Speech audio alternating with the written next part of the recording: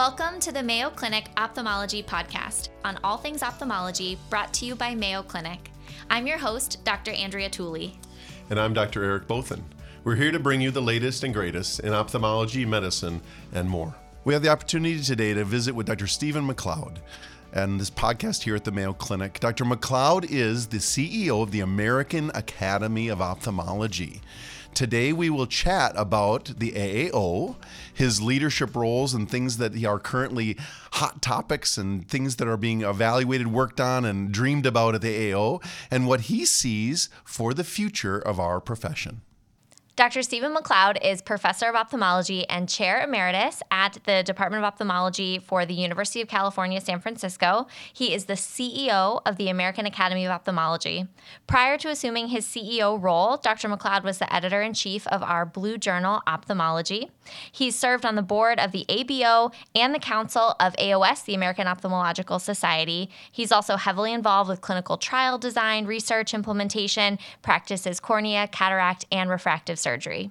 Welcome, Dr. Mcleod. It's a pleasure to be here. We love this podcast opportunity to sit down with people that are leaders in our field. In this case, a leader in our organization that represents us is an exciting opportunity. So we appreciate the time we'll spend. No, my pleasure. Yes, it's fantastic to have you here to get to pick your brain about ophthalmology in general, what it even means to be the CEO of AAO. So it's great. Thanks for being here. Let's start with actually that. What does the position as a CEO of our American Academy of Ophthalmology mean? And what do you do in that role? How does that consume your life, and how would you characterize it for those of us that are just caring for patients every day? It really is a tremendous opportunity and a tremendous honor to actually have the opportunity to serve in the role. What we do in the academy really is to bring together the voice of the profession in order to help each other with our educational materials, to help to establish quality standards for patient care, to really have an aggregated voice to be able to advocate effectively in DC and at the state level. And all of this is for us as a profession ultimately to be able to do a better job in caring for our patients. And that's sort of how it all rolls up into our vision statement, which is to protect sight and to empower lives. I think a lot of listeners might not understand the nitty-gritty of how Academy even works, the difference between the president, the CEO. Is it a one-year term, a many-year term? It's a huge thing. You moved to San Francisco. You have stepped down from being chair. You stepped down from being editor of the Blue Journal. You've taken on this many-year position. Talk to us about what is the job? What do you do? Yeah. So the American Academy of Ophthalmology really is a member and a member-run organization, effectively through its governance with the Board of Trustees, which ends up being the group that represents the interests of members. And the office of the Academy effectively serves the needs and the direction of the Board of Trustees. Now, the way that the governance structure works, of course, is that there is a very healthy turnover of leadership within the Board of Trustees. And so essentially the Academy office becomes to some extent the voice of continuity that runs through the organization. And so we try to make sure that we have initiatives that are immediate that come up from the membership and from the board, but there's also a bedrock of stability, as it were, for those things that are the long-term projects that we all need to work on to steadily advance the organization. So, the way that the Academy is actually organized is under various divisions that try to meet the various needs that we have. So, obviously we've got member services and we have advocacy, which works obviously both at the state and the local level. We have communications. And as far as those divisions that are really outward facing, the other two that people know very well are going to be our quality and data and then our education. And effectively, what the office and the CEO does is to coordinate those activities, but make sure that they really are focused on both meeting the immediate needs of the ophthalmology community. And again, I think an important point is that we are really trying to structure and to serve in a way that meets the needs of the entire care delivery team, so that it really ultimately ends up being in the service of ophthalmology. Phenomenal. It's nice to kind of think about that in these different veins of effort that are kind of ongoing, as you're saying, the bedrock of what we do to support and what we hope our national organization is working on. In your position, I'm sure there are fires, though, too. Yeah. In the sense of a vein, a leaky vein, or whatever it might be. But what is, get an example of some of the fires in ophthalmology? That's because we want to continue to promote this wonderful profession that we celebrate, and yet things can confront it, attack it, challenge it, and I'm sure that ends up some of your day-to-day work is putting out fires. Oh, absolutely. I mean, I think that one of the things that will immediately come to mind for people are things like drug shortages and the extent to which we can try to advocate for policies that help to alleviate or address some of these issues going forward. Another one that I think people are very familiar with would be things like the prior authorization changing rules that emerge out of nowhere, and many of which are really not tied to any sort of clinically relevant science. And so that becomes really one of our primary responsibilities, to try to raise awareness, to advocate at a federal level for rules, to really try to interface directly with the companies, to try to understand what is driving the decision making, and to try to redirect that decision making. And, as you can imagine, a lot of these things just sort of emerge on a weekly basis. But, at the same time, it's really important for us to have a committed and dedicated structure to address the longer term issues that weigh over the profession. And I think that the one that people would very easily reach to is going to be physician payment structures.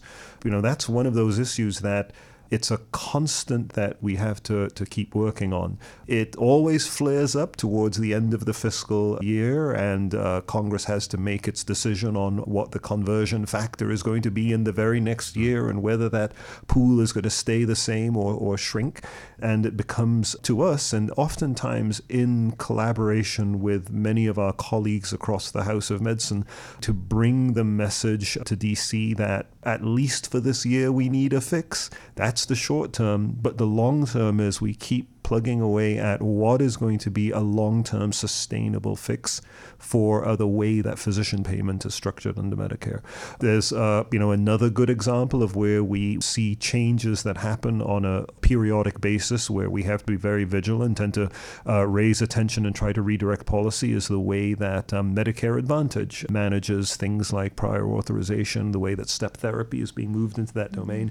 And so, yes, we have a number of fires, but we also need to make sure we're taking care of the fires and keeping an eye on the things that need long-term structural redress. That's great. I want to come back on that. You commented about reimbursement and how that is, it seems like it's a dam that's breaking. We're just putting fingers in different pieces, and we're always losing ground with each new crack and each new finger. Yeah. Share with us just your perspective on how do you and the leadership structure approach that with optimism, hope, or on the flip side, pessimism and just depression. Okay. How do you work through and give us a sense of what the progress is being made, and what is the hope that in 5 years we won't have to be still nitpicking over defending our practice? Yeah, so I think that the optimistic piece comes from the fact that healthcare is something that is tremendously valued by our population, and it's recognized to be a value by legislators.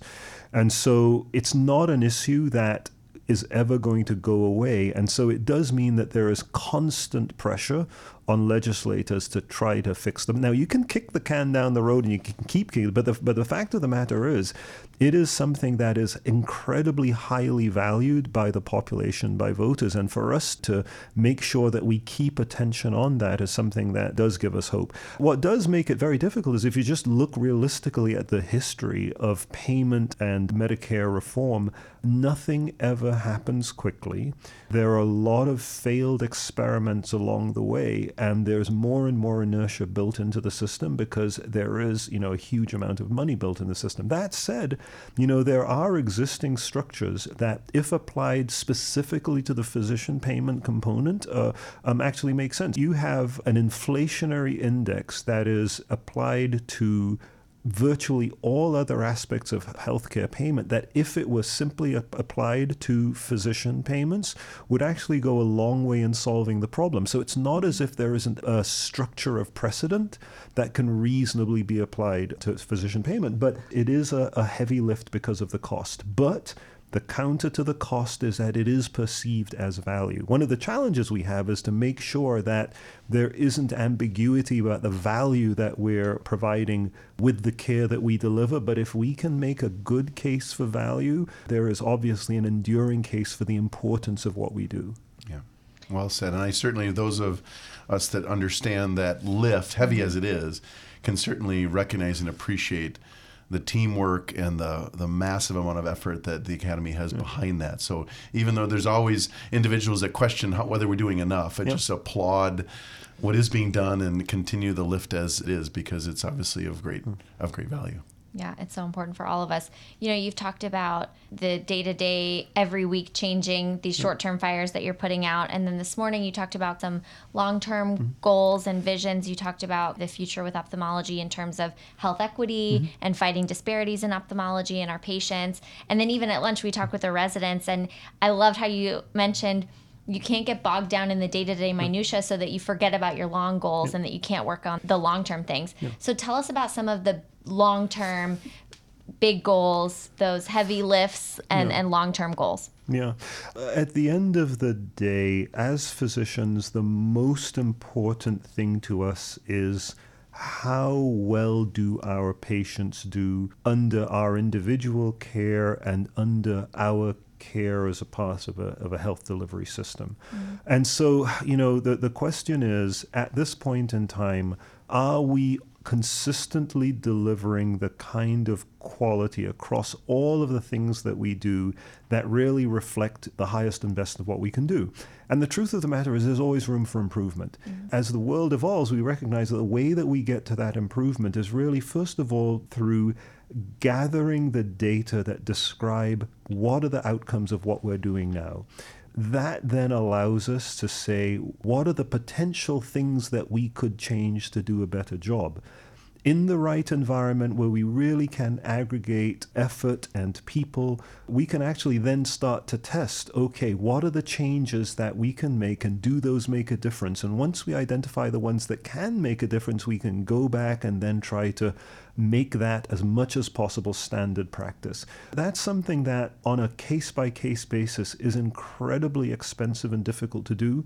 But if you actually have a well-integrated data and information system and people really participating in this effort, then it can really accelerate how well we're able to understand and modify our care to deliver higher quality. And that's really what we're trying to get to within the Academy as the nexus of information in terms of care and outcomes. Embedded in that is a really important element that we talked about a little bit this morning, which is if our goal really is to get to the highest quality of care, we want that quality to be universal. And it's that universal high quality which directly addresses the question of health equity that is embedded in there. So those are goals that are entirely aligned, quality and equity. And it's really that community, that very coherent community that we have in ophthalmology, now ever more linked with a network of EMRs that we can interrogate through the IRIS database and otherwise, that we really can come together as a community to transform care.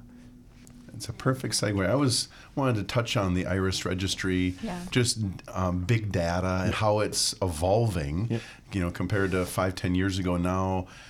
Most national meetings, you'll hear big data outcomes in one form or another, and very much the Academy continues to support involvement in that. Give us an update on what your perception's been for people in academic practice, and just what does it mean tangibly for someone in private practice, how to engage in the registry, what they can get out of it, and what the ask would be to participate. So the good thing is that particularly built around the incentives that Medicare's MIPS program has been built in, there really has been a lot of energy behind getting practices in private practice to get into EMRs, get their data into registries, and really help to use those data to guide their examination of practice outcomes. It's been more difficult for academic medical centers because, as you well know, when you're in systems of care, there are ways that you then can essentially circumnavigate the MIPS system. And so for academic centers, the incentive has really more been a recognition of the importance of being able to get to aggregated data for research purposes. So it's generally been actually a bit more straightforward for smaller practices than it has with academic practices.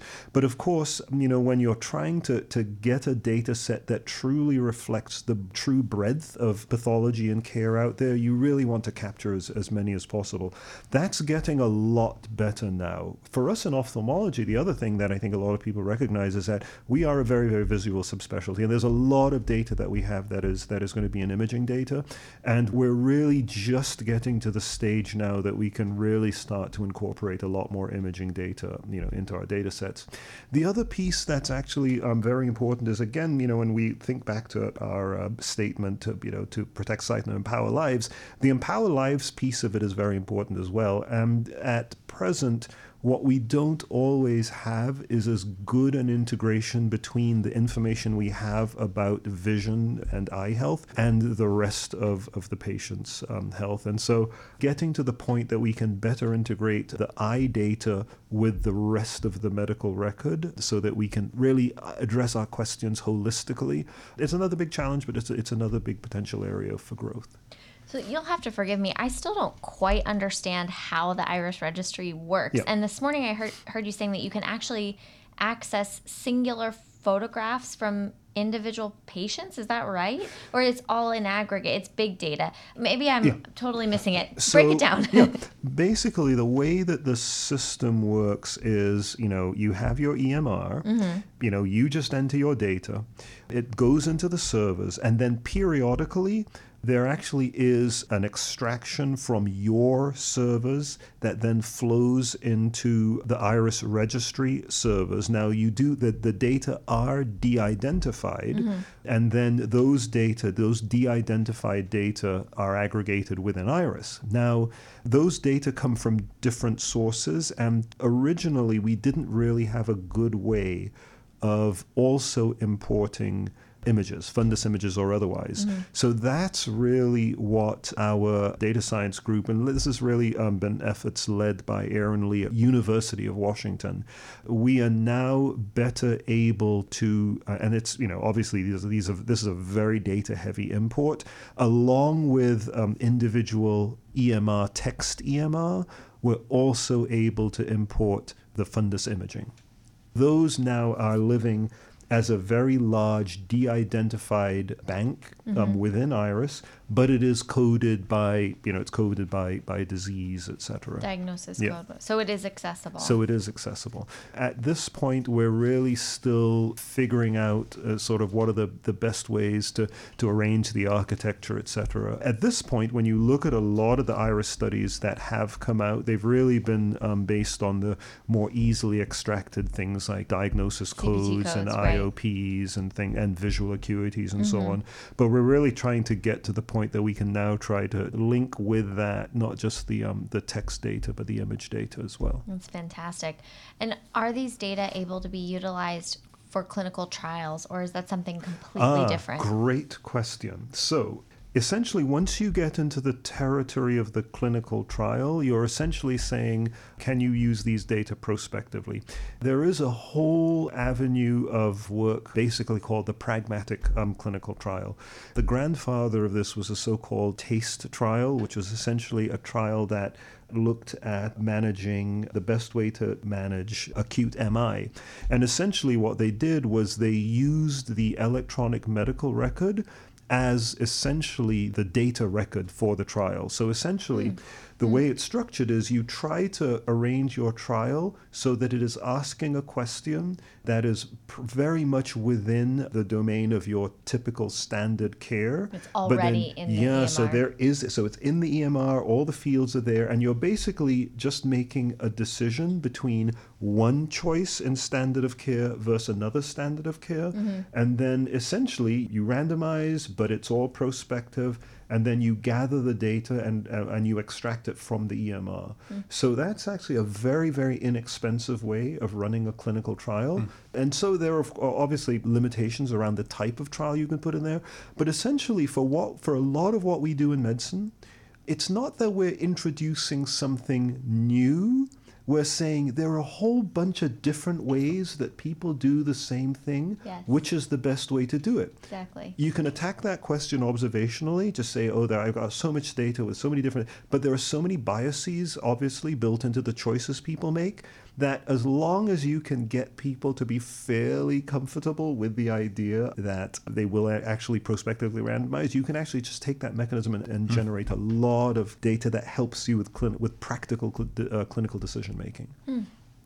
In your landscape and connecting with individuals with research ideas and proposals, and now big data and everything is coming, AI is emerging as a tool that's sort of opening a new horizon in what we might do, whether it's in writing a college paper or in helping us understand different demographics about the systemic health of a patient for diabetic retinopathy or cataract. Share with us your sense of the conversation, as this is a moving landscape, on what you see. And I know that even this morning we talked about how AI is being introduced in certain studies to look longitudinally or prospectively at patient care modeling.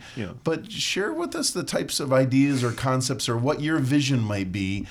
You commented to use the word empowerment. I think everyone's afraid that we're going to lose our jobs for the X, Y, or Z, or opportunity to care for patients. But in the theme of empowerment, share with us that positive hope of what we might tangibly bring to our patients because of AI linked with the data that you have in IRIS and other locations. The AI conversation is all over the place. It's actually hard to identify any sort of space in medicine where you can't make a case that there is a potential role for AI there.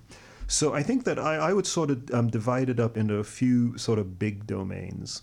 The one that people, I think, tend to get a little bit carried away with is the whole area of clinical decision support and the degree to which clinical decision support transitions to being independent clinical decision making.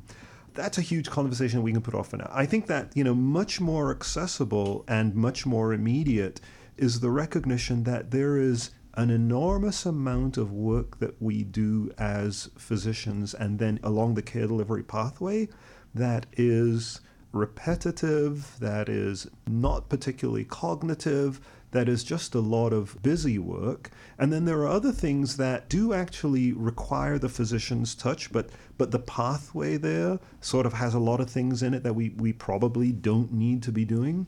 When you ask the question, what is it that is going to change the landscape for things like physician reimbursement when we have a growing patient population, we have growing needs, resources are shrinking, it is the use of AI in the care delivery pathway, whether it is, for example, AI systems that are now acting as the transcriptionists that then, prepare, your note for you that you then get to review, and that at the same time it extracts what you've said to the patient and creates the patient after visit summary so that, but it's not as if you're giving it all away, but the things that you used to do by hand and then say, okay, I like it, it's that much more efficient now because there's a prepared document for you. You just make sure it's consistent with what you would like, and you send it out the door.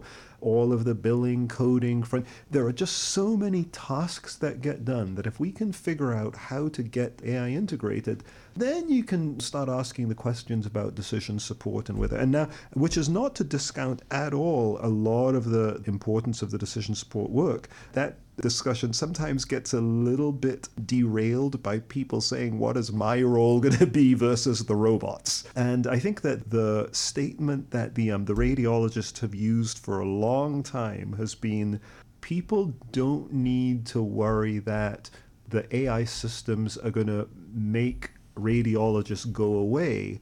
There are going to be two types of radiologists, the ones that use AI and the ones that don't, and the ones that don't that are going to go away. Mm-hmm.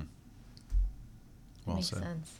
I feel like I see AI, especially within ophthalmology, especially within care in underserved areas, as such an extension of our abilities, screening potential. You know, we're already seeing use of it for screening in the VA, and that's where I see the most potential. And then also with international work and outreach, getting people to have eye exams and screening and vision checks and getting them plugged in places where they wouldn't have had access. And to me, that's exciting. Yep. Absolutely. Yeah. Absolutely. I know I kind of want to segue to talking about some international work too, because I know that's a passion for you and that you're trying to increase international engagement within the Academy, which is super exciting. Tell us a little bit about international ophthalmology, what you see for that and what your goals are and vision with that. The American Academy of Ophthalmology really has developed tremendous education and support resources for ophthalmologists and for ophthalmology. And one thing that's very important to us is to try to make sure that these resources are as available as possible to the wide world of ophthalmology. When we think about the impact that we can have, we do recognize that, yes, it's true that there is a tremendous spectrum of environment out there. And there is, and different regions have different needs, but there certainly are core resources that we need to try to make available to help the world of ophthalmology, and that we really see our role as being really a resource not just for care in the United States, but care globally. I appreciate in the past there's even a registry AAO. Is it still there? Is that something, because we've within the PEDS ophthalmology at APOS, I am on the international committee of APOS, and we've talked about sort of how you generate and sustain resource opportunities in a way that's tangibly searchable, but also stays current, knowing how each site can change and experience can change.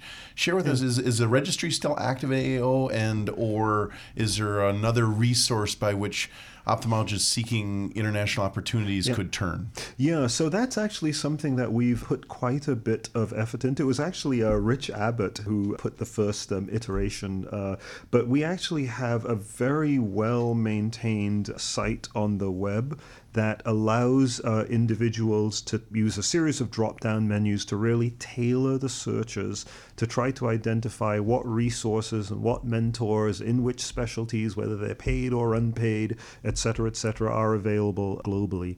It's a resource that is very well used. Of course, one of the things that is always challenging is to make sure that it is as updated as possible, but it's something that we really are trying to keep green, active, and alive, and people do use it very heavily. It's a very useful resource, and very well. So, we always thank Rich for that. Yeah, wonderful plug. Love it.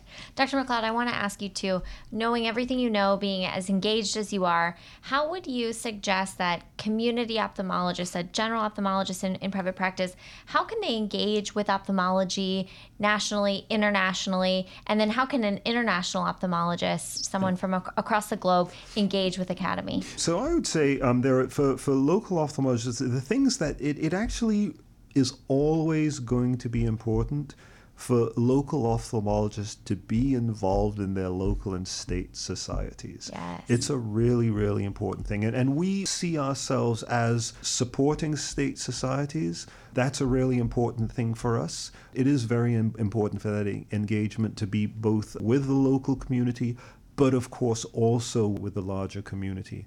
There are a tremendous number of opportunities for engagement with the larger academy. You can always go onto the website and identify, your areas of interest so that, you can be called for committee and so on. But, the other thing is that we really feel that even things like the annual meeting, that so much of the effectiveness and the dynamism of the annual meeting is actually really drawn from our members using that opportunity to come together and to learn from each other as much as they learn from the key opinion leaders, So a lot of it really is both local and academy engagement. And we actually really want to hear from our members as to what we can be doing with our programs to make sure that we're meeting them where they need. Yeah, that's outstanding. You have worn many hats, and you've been, appreciated in many prominent, whether it's the ABO or AAO and our leadership for our profession. For the new ophthalmologists coming into practice or training, we each have our own leadership journey, and some of us land in academic institutions because we like that. I like the word dynamism, about being together in that cross-pollinating, iron sharpening iron professional work. Well, how would you encourage people new in the practice? Because there is this tendency of, I just want to go and serve my patients from 8 to 5 and go home to my kids. I think what people are missing, maybe especially post-COVID, is that connectivity, bond, vibrancy, encouragement, and then in particular, the volunteerism to be within that a leader. And I really celebrate your plug of the State Academy efforts and that opportunity for people. But for you, looking back at your leadership journey, when did you feel that step into leadership was kindled through ophthalmology, and how would you kindle it to people listening? I'll get back to where you started, which is, people have just come out. There are a lot of pressures on them. You want to work and get home to the family. We have a lot of discussions now about burnout. The thing about the stresses in life is that you need support, you need community, you need to know you're not alone. You also need to sort of learn how others manage these challenges in professional life. And what I worry about is it's to some degree isolation that exacerbates the desperation. There's a lot to be said simply for finding your friends. A professional community is going to be a group of people who truly understand the challenges that you have. It's there that we would encourage people to find it. Now, within those groups, leaders will be born, and some people may not want to be leaders, but it is really important to just be a part of that professional group. Well said. Very well said. I think it's so important. I cannot thank you enough. I was going to say, I just want to keep talking. I know. This has been so fruitful. Really, thank you so much. Absolutely fantastic. Great pearls. Really great insight. I'm so glad you're our leader. So thank you for being here. It's a pleasure to be here. Thank you so much. We'll look forward to more, and thank you again for everything you do, and for all the listeners. Just appreciate what the AAO is doing, and leaders, and know that we just hunger for all of us to be together to keep doing it better for tomorrow. Yeah, ophthalmology really is the best. I'm glad we all agree. It's the best. You can find all episodes of the Mayo Clinic Ophthalmology Podcast on our website. Thank you for listening, and we definitely look forward to sharing more